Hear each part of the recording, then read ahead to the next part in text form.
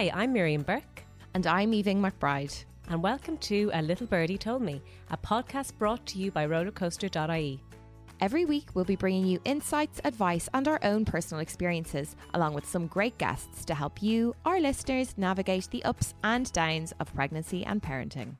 With inflation at a 40-year high and energy and food prices soaring, many families are understandably struggling to keep their heads above water.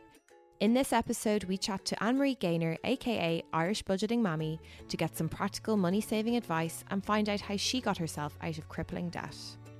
Is your child restless this winter? If so, then try using a soothing Calpol Vapor Plug and Nightlight, an electrical plug-in device that emits lavender and chamomile vapours to soothe and comfort babies and children, helping to promote clear and easy breathing for up to 8 hours. The Calpol Night Vapor Plug and Nightlight is suitable for children from 3 months. Calpol Vapor Plug and Nightlight is an electrical device and non-medicine. Always read the label.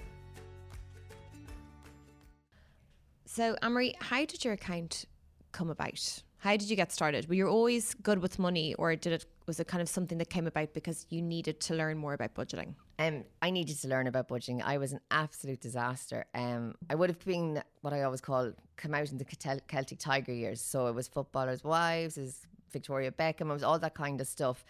Even when I couldn't afford it, I was in Brown Thomas buying stuff. So literally the banks give me credit cards after credit cards, and every time I would reach my limit, it was raised. So I was a complete disaster. When you know better, I think the whole of Ireland at the time just thought this money was just going to keep coming. And then the crash happened. I lost my job because I worked for the Department of Education to pull the funding in the area I worked in. My ex-husband lost his job. He was in the building trade. Then we separated. I had 3 children under the age of 7 at the time. And I had to it was sink or swim. So I had to just learn how to be good with money. And like that, to me, there's so many different layers to unwrap there, from like credit card debt to a separation and having to divide your own finances within the family, and then both of you losing your jobs. Yes. Like, where did you start? Like, where do you start in that situation? I had to learn how to use money on my own because I never did, because we were together since we were in school. So literally it was always, oh, I have a bill or he's a bill. You know, we kind of always worked together. So I had to learn how to manage a budget on my own. And I'm probably very independent, and probably maybe too independent now in my new relationship with money. And I don't look for help, but that's because I learned how to do it, and it was quite difficult, but I got there. So what was the first thing you did? Like, and I suppose if anyone's listening now, you know, it's very specific to you, but at the same time, like credit card debt, like that is such a scary thing. And I suppose when bills are coming through and final warnings and notices, like, I think the immediate reaction is to just maybe ignore it and bury your head in the sand. And this is happening to a lot of people now. I know you're talking about Celtic Tiger times, but like it seems like it's kind of this crash mentality is in the air again, and people are getting scared. Like, I did nothing for a little while. I actually reached a limit on my credit card. I just kept going, and I didn't open the bills. I didn't do anything for a while, and then when I couldn't pay the mortgage, it's kind of when it hit me, because I couldn't lose my home. The home, I had worked so hard to get this house, and I built it myself. So it was literally, there was so much emotional attachment into it. Eventually, then I rang up the banks, and they were like, your house is in positive equity. So like, we actually want it, instead of, because they were giving help to all the people in negative equity. They wouldn't give me interest only. They wouldn't do anything to help me. They said, your house is worth money, which was so rare at that time. I didn't know what to do. Eventually somebody told me contact MABS, so I did. They were absolutely amazing. I think I burst out crying on the phone the first day I rang them. She says, come into the office. She goes, don't open your letters, just give them to me. So she dealt with all of that. I did go into the 5-year bad credit rate, and it is what it is. You know, she says, why are you worried about it? And I said, I don't know, because you're always taught this is really, really wrong. You know, you shouldn't get this bad credit, you know, this bad thing that's going to be over you. But it was fine. I worked through it. It's gone now, and you know, I learned how to manage my money. And she was the first person that sat down and worked out a budget with me, and she literally went like, how are you surviving? What are you eating? Are you eating baked beans? I said, I don't know. I said, at this stage I really don't know, because I was in college as well. I went back to college. I got the SUSI grant and all that kind of thing. I decided I should retrain into something. Who's working? My sisters are nurses. I said, they're all working, so I'm going to retrain as a nurse. Yeah. Well, I think like the big thing about budgeting is, as you're saying, like I feel like we're not taught it in school, and unless I suppose a parent is very proactive in teaching their child about budgeting from a very young age, to me it's a skill. Like there's definitely people that are inherently better with money than others. I would class myself as being bad with money, and I've had to learn, I suppose, as I've got older, a little bit about budgeting. But I would have been nearly like you when I was in college. Like I got on Freshers Week, I think it was, the bank that were on campus were just giving out credit cards, and the limit was €400. And I had a part-time job at the time in Topshop, RIP Topshop, and I used to use my credit card nearly as like a debit card, and I would pay for stuff on my credit card, and then I'd get paid into my current account, and then I'd move it into my anyway. But then I started to realize, like, oh well, if I just don't pay back the credit card this month, I can have a bit more like to go out with and buy clothes with and whatever, and that's where the danger comes. But then my limit actually got increased, obviously, because I had been paying off bit by bit, so it got increased up to €600. And like €600, okay, it's not like a scary amount of money that you can't get yourself out of, but I was in college, I was working part-time. I didn't even think I had to prove that I was working to get the credit card, and then you just get into this kind of habit of it. But to get yourself out of even the habit of using credit, like you have to learn that and you have to develop that skill. So how did you, I guess, develop that skill? Or how, like, is it something that you had to just basically figure out yourself? Or well, they got me to cut up the credit card and bring it into the bank. And then I had no credit card, and I had to go and just use what I had. And I would have been quite reliant on credit cards, especially when the babies were small. I'd be sitting up feeding them at night, and I'd be like on Amazon buying a load of books and stuff that I never even read. And it was definitely a habit. With learning how to live with I've no credit card now. I will never get a credit card again, because I know emotionally, mentally, I will always use the credit card if I have it. I'm the same. I have never had a credit card. Oh, that's great. Never done. I don't know how I kind of avoided it, but I've never had one. And like at one stage I was kind of worried, because I mean, I thought, you needed to prove like that you have, you've been able to deal with that kind of thing. It made me but feel I never like an have. adult. I remember getting it going, I'm an adult now. I was 20. I was like, I'm still in college, I'm an adult. And at the end of that 10-year credit card spree, I owed more than a credit card. I owed half of my yearly wage on a credit card. Oh my God. Yeah, so it was. So would you like recommend just don't get one? Don't get one. You don't need it. If you get an emergency fund in place, have a little bit of money set aside just for that kind of thing. As in this weekend when I got stranded, I had my emergency fund. So literally, instead of needing a credit card, I could pull from there. Yeah. So let's talk a little bit about that, because I think that's the idea of an emergency fund is really interesting. Yes. And I guess there's a lot of families at the moment, especially who are living paycheck to paycheck, who feel like they can't afford what they could have afforded last year, or even a year ago, 6 months ago. And even having €20 at the end of the month seems inconceivable. So where do you start with that? Like, can you start saving with even like a $5 or a $10? Yes. And should you? Is that important? Yeah, actually, I think whatever you can save, you should. Yes, I think that's so important. And I always say that to people, because when I was in college and I was only getting social welfare, I used to start putting €5 by. Now, by the end of the month, I could be taking that €5 or that €20 out to pay the ESB bill or get milk or stuff. But it was the habit. And this is the thing with saving. My parents never talked about money, never spoke about money, never said we've no money for this or we have money for this. It was just there, or it wasn't a talked about thing. My mother liked to spend, and I feel that you get an awful lot of your spending behaviours from your parents. And with my own kids, I've taught them how to save, and without telling them, I saw them using the cash envelope system. So literally I saw them, one of them had money for a sheep, because they're all into farming, money for sheep, money for music events, and money for something else. So literally they started doing it themselves. And I think as parents, as you touched on there, is that we need to actually sit down and talk to our kids about money and say, well, it's okay to say, actually, we don't have money for this week, but we might have next week. Because I came from the background where money was falling out of the tree, not because of anything, only my parents never talked to us about it. And then I went into the Celtic Tiger years where money was falling out of the trees from the banks. Yeah. Well, I remember those days as well. Like, I was in college during the Celtic Tiger, and we were like the Celtic Tiger Cubs, and just like loving life. As if, like, nothing could go wrong. And it didn't matter that I was doing a degree in English. Like, of course I was going to get some job. Same. And I had a credit card as well. But then it course, we all know, like anyone listening to the podcast know what happened, and that like you know, forced people to reassess everything. Yes. And then, you know, we're still living with the repercussions of it all. And now we're going into this kind of new cycle. But it's funny that you mentioned the envelope system, because that's what my dad used to do as well, and my sister does that now as well. She's like, put a little piece of, you know, €20 in for a wedding, you know, that's coming up or anything like that. And you know, I just was like, oh, that's really cute, you know. I saw my mum doing antiquated, it. but you think that like that's still a good idea? Yes, I remember seeing my mum do that for the milkman and different things like that. You know, she put the money aside, but she never told us what she was doing. Whereas I would tell the kids what I'm doing with the money.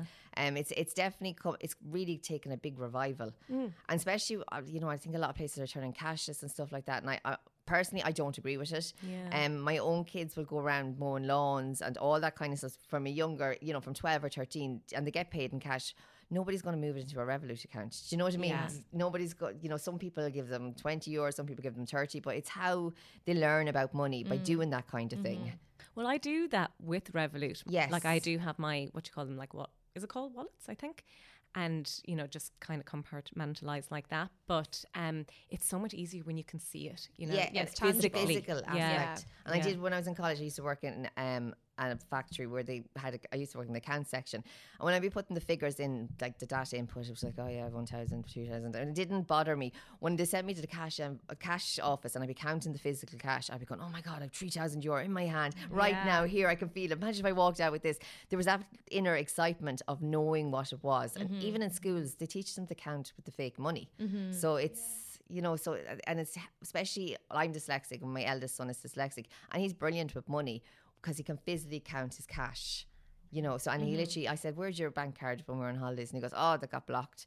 And I was like, all right, okay. And then I said, do you not want to go and get another one? No, I prefer having money. Okay. Yeah. Do you know what? I've started playing shop with Fionn, who's 2. Yes. And he taps a fake card. Does he? Yeah. Oh my god. So we use, because he's seen me go to the shop and do that, because that's all I do. I don't use my phone. I like use my card the whole time, just tapping everything. And Fionn just one day decided he was going to play shop, and I went along with it. And he used the screen of the baby monitor as the tap machine, and then got one of my loyalty cards or whatever, to pretend it was his own little card. I've had that with my. He doesn't know what money is.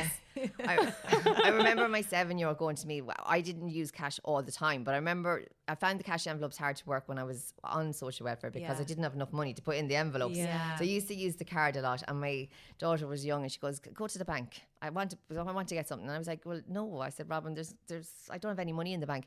"What is she talking about? The card gives you the money." And I was like, "No." I said, "I have to mop up money into the bank." And I could see her little head was just going, I can't compute.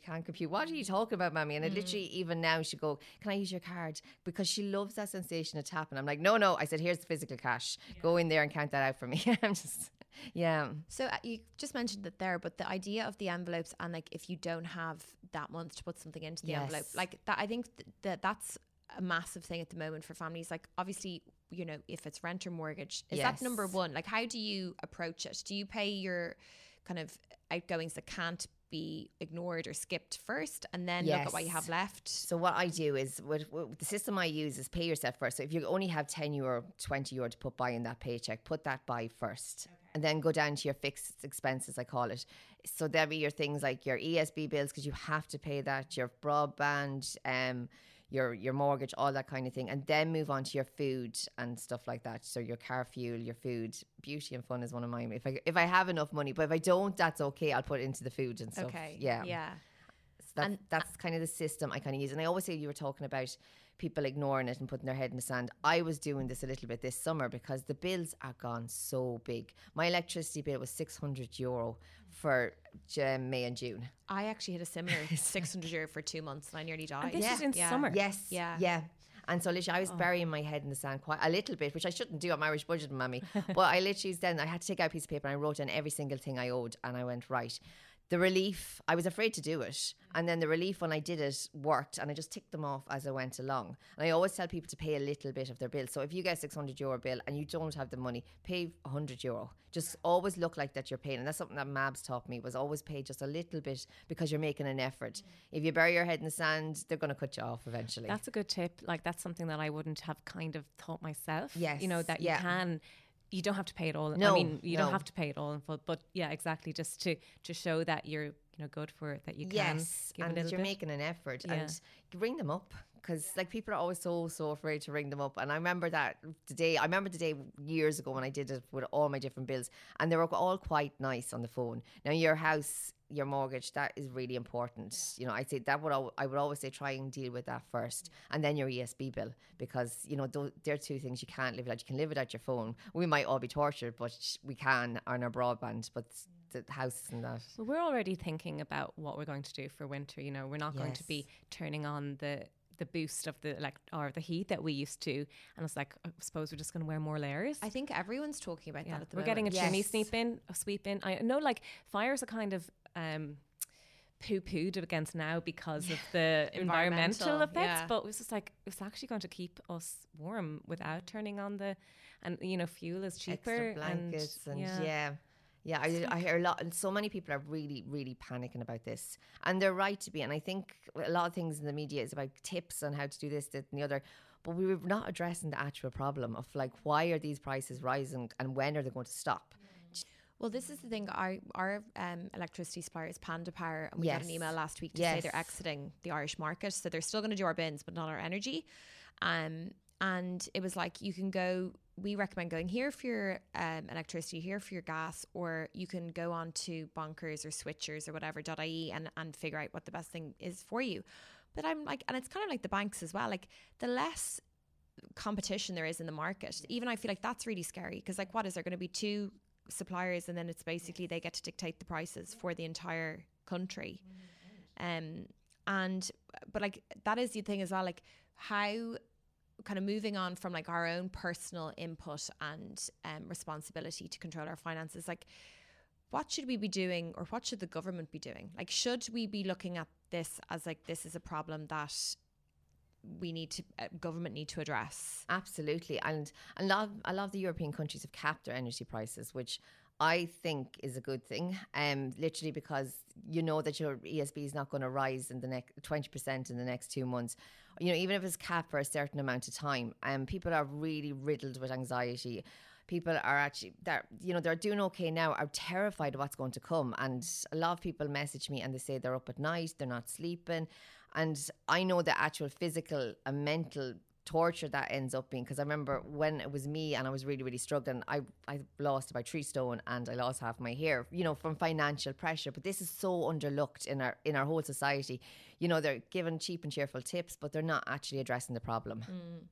And I think as well, it was interesting just before we started recording how you mentioned that you used to work in Dublin. Yes. And you now don't. Yes. Because of the increased price of energy. I worked in forensic mental health for 5 years. I was pushed out of my job because of the rising costs. 1 week's wage was covering 1 month's diesel to go to my work. So that's not sustainable. It's absolutely, where does it end? And that was before the energy prices increased as much as they have. Have you worked out how much it will cost now? If you I haven't. I haven't. I literally met somebody at the airport yesterday and I was saying to her, she works there. I said, how much? Because she was talking about how much it's going to cost her, and she only has a short distance. And I said, I couldn't even imagine what it would cost me now. I know. That's crazy. And, like, that's such a massive thing for you to just not. And what you were doing is so specialised. You were saying it was forensic psychiatry nursing. Yes. Yeah. And you now don't work in that field anymore. No, and I can't, because there's only one place in the country that does it. Yeah. And have they filled your position? Or have they been able to? They kind of have a roll in of nurses all the time, but everywhere's very short staffed. An awful lot of nurses are going to Australia. So literally, I'm doing a bit of agency work here, there, and they're saying, we've no nurses, can you come to work for us? Because they're literally so short staffed. But there is nothing to entice young people to stay, especially when you're just qualified and you're on the lower increments. There's no reason to stay in Ireland. Well, why would you be working your ass off, and doing this important work, and yet going home and stressing about yourself and not being able to, have your own free time, your own time to live, Yes. That's what it's about. People are just, not able to live anymore because it's not about going to, like, you know, back in the Celtic Tiger years, going to Brown Thomas. Yeah. No, it's not. actually just like, how am I gonna feed, clothe, heat, like, you know what I mean, like really like the fundamental basic things that are nearly a human right. But I was even thinking about Christmas again because it's coming up, and there's the for families, there's the presents for children to think about, which is the main thing, because now you know, adults are being like, let's not do presents for us, we don't need them, or we'll do Chris Kindle or whatever. That's going to be really common this year. It should be anyway. We don't need all the stuff. But you know, it's not just presents anymore, it's the experiences, you know, doing things, and seeing Santa has always been a big thing, but there's all of this wonder and lovely magic going on that all costs so much money. So like, that's where you're at. So like, it's mental. But then you're like, the people who are putting on Santa have their costs too. That's so it just thing. all, you know. Yeah. It's all cyclical, but but it's hard. It's very hard. I suppose day to day as well, Ann-Marie, you're great at putting up meal plans and shopping lists, which I think are so helpful. And you know, I even know myself, when you don't kind of go into the supermarket with a set plan in place, it's very easy. Even when you go to the cheaper, the more affordable supermarkets, they're usually German, you can be derailed, and like the convenience as well. Like, I'm the queen of convenience. I love just reheating something, but you know, if you don't go in with a plan, you can really, and even in the places that I would have been like, oh my god, it's amazing, you can get your shopping for €75, and now you're like, oh, it's 100 and something euro. Do you know what I mean? And you're buying the same stuff. How do you do that? Do you sit down with recipe books? What's the best way to approach this, even for someone who maybe isn't that good at cooking? Okay, so I learned all this when I was in college, when I was back in college as a mature student, because food was one of the things that I really struggled, you know, kind of trying to keep the cost down, because I, like you, I would have been convenience mad. You know, I would have like loved the pre-chopped carrots, pre-chopped everything. So I had to cut right down. So basically what I do is, I'm a woman with a plan. So I meal plan before I go. I check out my kitchen presses to make sure see what I have, and then I plan around it. I like to give them good foods, so I kind of substitute a lot. So what I would do would be, maybe I'd have steak one night, and people like, steak on a budget, but you know, from Lidl or wherever, I would use steak. I get steak, but then another night I have a vegetarian dish. So that's why I do a whole weekly meal plan, so that I'm not kind of having this, you know, kind of cheaper meals and then more expensive meals, and I do it that way. Like, we eat fine, you know, like the prices have gone up, that my kids are getting older, you know, so but also, sorry, you have 4 kids. I have like 4 kids is like, fair play to you from the start with. I don't know how you got I love going. babies, that's right. But you know, even like, I have 2, and that's very expensive. Like, to have multiples, you know, of like 3, 4, like, that is teenage boys. And out of interest, you have a 2-year-old as well. I have a 2-year-old. Do they actually eat what you put in front of you? I don't know. I said he's probably the worst fed one of all of mine, because the others, I was all organic when they were babies and all this kind of stuff. Can't afford that nowadays. But he'll eat kind of whatever we eat. Yeah. I feel like that is so destroying, where you've like bought the bits and you're making the food, and then half of it's on the floor. But that's my problem. Like, because I'm trying to be more mindful about what I buy, as in the cost. Yes. I mean, there's no organic in my house either. But he doesn't eat it. So then there's so much waste. Was it David Coleman? I remember watching a program with him once, and he says kids won't starve. I remember it was about something about kids like getting worried about the parents were worried the kids weren't eating the meals, and I looked at him and went, oh my god, he's right. And like after that, I stopped stressing about it, because they will eat when they're hungry. But you know what, that is a good tip. And you know, we had a dietitian, Orla Walsh, on before, and she was actually very good about that. I think I felt like we were going to be like Red the Riot Act, like, this is what the children need to eat, and she was like, if they eat something, it's something. Yes, you know, it's like, oh my god, I feel so seen. But yeah, so you go in with your list. I go in my list. Do you shop around? Do you go to different supermarkets, or do you stay? That's one thing I've always said. I don't shop around, because if I go to different supermarkets, I would buy, oh yeah, that looks nice. I just go into the one supermarket. I have my list. I try to stick to the same actual supermarket, so I know where everything is. Run in, go without the kids, especially the teens. Get a smaller trolley is one of my tips, because you don't have room to throw anything extra in. So, you know, the kind of the full trolley and then the half trolley. So I go in with a half trolley, and I'm like, right, okay, I've no room for anything else. And I just go to the counter and leave. So it's all very planned, all very organised. And especially when you're a working mum, you kind of don't have the time to spend an awful time looking at a whole lot of different things. So that's where I got kind of into this whole military shopping kind of experience, because I didn't have the time. Do you feel like you eat health? Sorry, do you feel like you eat healthier? I do. We eat very healthy. I cut out, actually recently at lockdown, I cut out all the crisps, biscuits, stuff because the kids were killing each other over them, and that there wasn't cost at the time, but it brought down my shopping massively. So we have no crisps, biscuits, sweets, anything like that coming to the house now. And they don't miss it? No, because I used to eat whole packets so the other one wouldn't get it. This is when as I got older, and I was like, right, I can't. And then I started buying them one packet each and putting their names on it, but they were stealing each other's. So I said, that's it. There's no more. That's ruthless. Yeah, I know. But they don't miss. I make cake and I make, apple pie and all that kind of thing. But so they don't miss it. They have a little bit of sweetness. You sound like super mommy. I Like it should know. be Irish super mommy making homemade apple pie. Oh my God. But just like from the energy point of view, with a house full of like 4 kids who presumably have a lot of like devices plugged in, and the phone chargers and the Xboxes and whatever. Like, do you have any rules around that kind of thing? Right. I used to always go, no, it's not worth my hassle. It's not worth the stress of my head to be going around giving out to them. And now I've changed after that €600 ESB bill. I am going around, I'm plugging everything. Do I stop unplugging stuff? You have to do it again. Turning off immersion heaters. They would set their alarm early in the morning to go down and turn on all the water, every water thing, so they can all have showers. And I was literally getting up after them, turning it off. I said, no, that's it. You don't need it on that long. So I have turned it kind of military with it, which isn't ideal because it's not very comfortable on my part, and it is, but I have to do it, and we all have to do it for the time being. Yes, yeah. I feel like as well, like it's slightly different.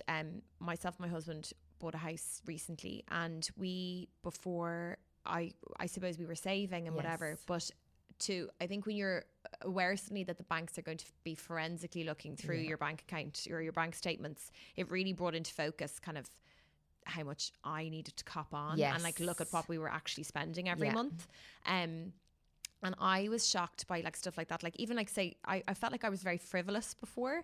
And now when I think about like the small changes you can make. So I'm a bit like you, like I turn off chargers and whatever. I'm like militant about the immersion going on and off.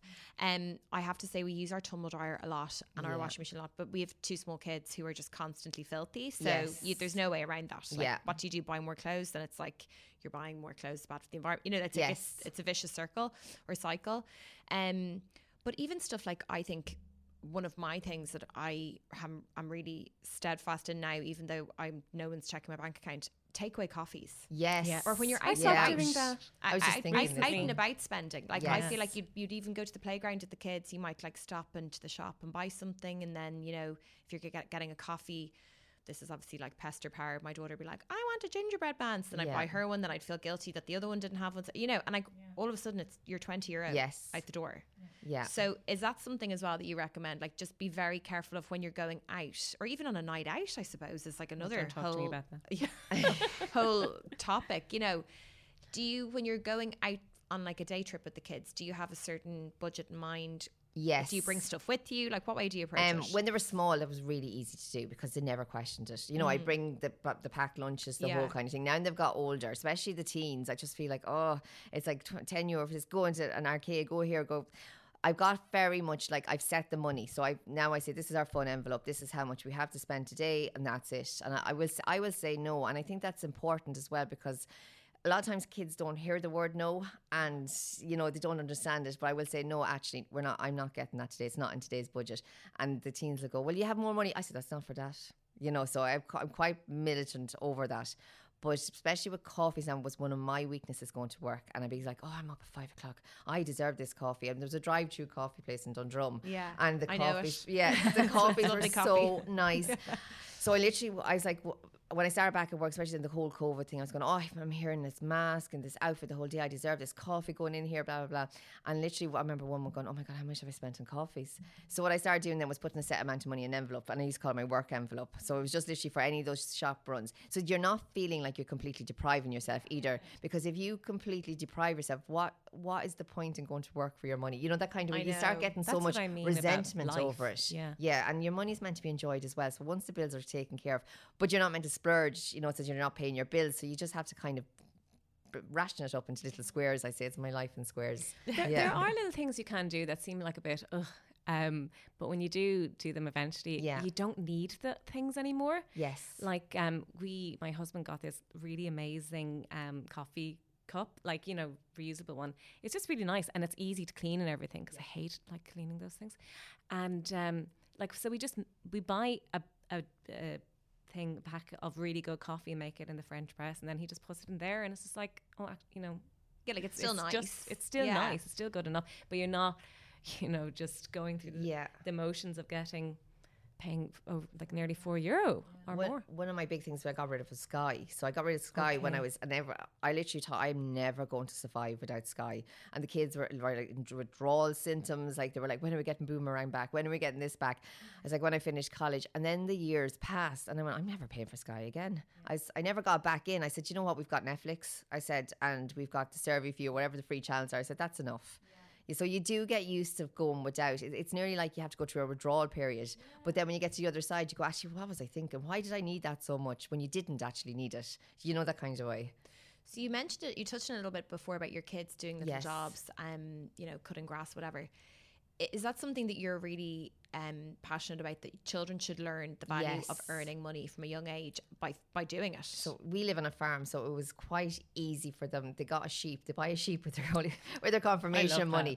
And my eldest, I think, has, what did he tell me? He's 120 sheep or something from it. Yes. So and he had a job cutting silage for the summer, and, you know, he's buying his own car, you know, so he's saving up for these kind of things. And I really, really encouraged it, because I'll always know he's going to be okay. You know, I always know he's going to go out there and go, right, actually, I need money. I'm going to make money. This is how I'm going to do it. And it's for his math skills even. Like, you know, he's like, I said, where's the money you made during the summer? I've reinvested into 120 something lambs and the other sheep they has as well. And I was like, all right, okay. And he goes, so when I sell them, I'm going to have this money and I'm going to buy this car. So I can get a bit better car, Mammy. So this is the kind of thing. This is why I always encourage them, especially from 12 on, you know, kind of to do a little jobs and different things. The 15-year-old was busy in the bog, and that's going to be gone now as well. You know, so he was busy foot and turf, and he'd go around to other people's houses and ask, well, do you need anyone to cut foot turf? Phone was ringing and go, are you his mum? And I was like, yeah. And then they were like, oh, is he free to fuck turf or is he busy? And I was like, I said, your own empire going here. Were you getting 10%? Yeah. It was like, there's somebody at the door for you. I said, they want to know, are you free to fuck turf? So yeah, I encouraged them kind of to do that kind of thing. But my daughter now, I don't know. I said, my daughter, she doesn't seem to have a handle on it at all. Okay. Yeah. So, but I think for girls it's a little bit different. It's easier for boys for that kind of thing to go around. Well, I actually feel like as an urbanite, babysitting was a great one when I was a teenager. Yes, yeah. But now I feel like, and me included, like, I don't know, like, when I think about how young I was when I was babysitting kids, like I was 14 babysitting kids on my road, and like the mum and dad were great for the night, and I'd be there to whatever. They'd always say they'd be home earlier than they were. But I don't know if I'd let a 14-year-old mind my two kids, or I just feel like I wouldn't subject a 14-year-old to minding my two kids. So you know what I mean? Like those kind of little part-time jobs are very hard to come by now. They are so hard to come by. I mean, I remember putting up ads in the shop to do babysitting myself, you know, and I have my number waiting for people to ring me up. That was really easy to do, but I think that's why I say for girls it's a little bit harder to find those kind of jobs. Although she's getting a sheep, I don't care. And what about pocket money? You know, do you give pocket money, or like do you pay your kids to do chores around the house, or is chores just like part of the household and there's no payment given? Because I know there's a kind of change in mindset for a few people, families these days being like, no, we're not going to, you know, pay our kids to wash the dishes or whatever. I just talked about this before on my Instagram, and I got a lot of different opinions, and one of them was that even children doing chores was child abuse. What? Yeah, so I got a lot. My inbox is full. And I was like, I'm not able. Yeah, I know. I was like, I'm not able for this, and so I've got to learn to kind of stay away from certain subjects. But I do pay them for chores. So that's it. So with my daughter, she was spending all the money in the pound shop. Okay, so she got her chores and it was like burning. She would get €5. She was burning this, bring me this, bring me this. So now we bank it. So she's like, she has to give it to us in the bank. And then when she's going someplace, she goes, can I take out some of my pocket money? So there is ways and means around it, where the boys used to be saving it, where she was like, get me to the shop. I know. But that's because it's like, you know, there's better stuff to buy when you're a girl. Yes, yeah. But is that so? That is actually a valid way to teach them that it's not necessarily it has to be an external source of income coming in, that they can actually earn money for doing chores within the house, within the home. Yeah. And you would. Well, I would. Yeah, I do. Yes, and I have for years. Yeah. It's interesting. Like, I was never given pocket money as a child. That's like another way that I blame my parents. I'm like, you should have taught me. But yeah, we never got pocket money ever. And we like friends would be like, oh, I bought this with bought this magazine with my pocket money, or chewing gum. I think it was probably because my mum and dad didn't want me to buy chewing gum. I don't know. But I think it was never, I never knew how much stuff cost. Yes. And I still had to do chores. So, probably would have been good to be like, and I wasn't deprived. So like if I had that mentality of knowing that if you do something, you get something for it. Yeah. And then it's up to you to how you spend it. We used to get pocket money that we were encouraged to save for Christmas presents for people, basically. That's kind of what we saved for. So we were buying for other people. I don't know. But also, when we got older and we got a bit more money, like to buy our clothes or whatever in Topshop. And, but yeah, we did our, but I don't think we got the money for doing anything. Yes. We just got it. Like it was your kind of weekly allowance, wage. I suppose. Yeah. But we did do bits around the house as well, so that we weren't like completely just, mommy and daddy's little prince and princesses, just being given the money here and there. I know people though who like were during college given an allowance just for nothing. I was like, that is amazing. How do you get that? But like I think that's like, now when I think about that, I just couldn't, and I feel like even with my own kids, I am doing things that I know I shouldn't be doing. Like when we're like, for example, when we go, if I bring my daughter to the supermarket and the middle aisles are heaving with a different assortment of toys week on week, like she'll see stuff, and if it's like €4, like I'll just be like, oh yeah, go on. And then I'm like, afterwards I'm like, what am I doing? Like that is so bad to just give in to this thing and legitimize it in my own head, because I'm like, oh, it's only a couple of euro. Because I don't want my kids to grow up thinking that like money grows on trees or that you get stuff whenever you want it. I'm doing that with Fionn as well. Like as I was saying earlier, he likes playing shop, but he also likes going to the shop. Like he requested to go to the Spar over going to the playground the other day so we could walk around and put things in the basket, and I just went around putting them out again. But he does like them going up and giving the shopkeeper whatever he's picked out, orange juice or something, and doing the tap. Yeah. And then but we have to buy something to do that, and I'm just like, where the hell am I going with this? But that's up to me to just control it and I control myself. Yeah, I think that's why I did the chore thing, because like you, mine just, we got things but we did the chores, but we never got the money to physically kind of work out what we do with the money. So with the kids now, I encourage them at Christmas time to save their money to buy each other little presents, bring them into pennies, but they have to go to the counter and kind of count what they have in the basket, work out if they have enough money, and it's the aspect of actually learning how to use the money themselves. Yeah.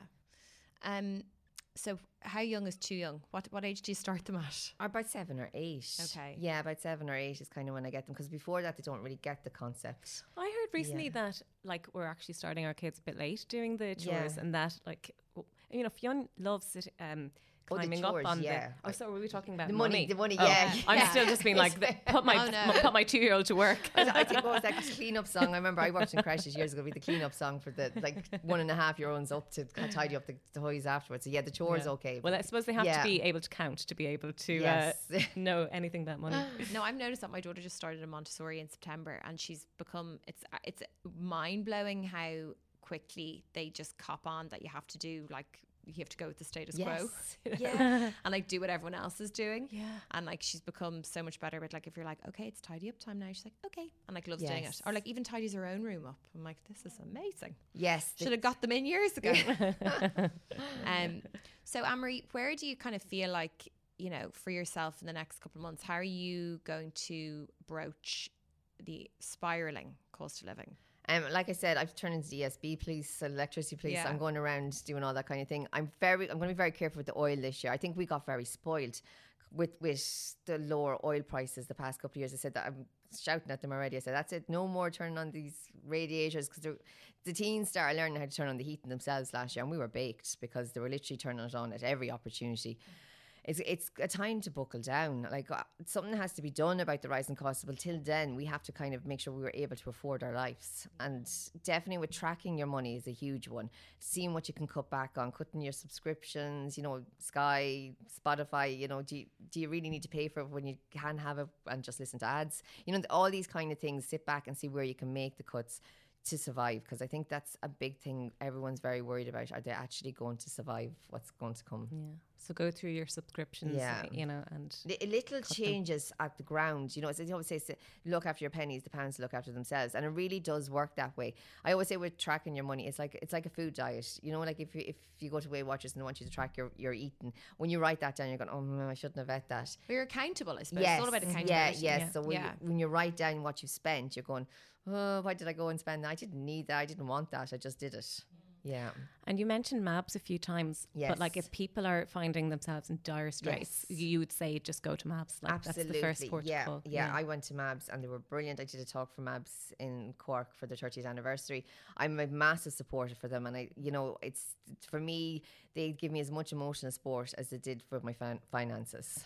Yeah. Okay. Amazing. Well, thank you so much for joining us, Ann-Marie. That was insightful, and I hope that I'm going to put a lot of these things into place for myself. Yeah, me too. I am. Yeah. Thank you so much for having me. Thank you. Thanks so much for listening to this episode of A Little Birdie Told Me. If you enjoyed it, we have so many other amazing episodes for you to go back and listen to wherever you get your podcasts.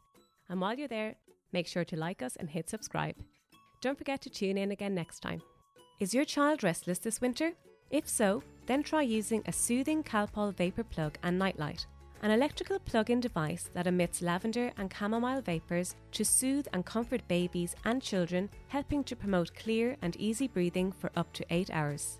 The nightlight emits a soft light to help comfort your child and guide you in the room so that you don't disturb your sleeping child.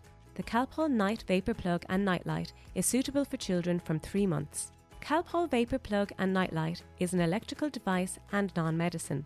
Always read the label.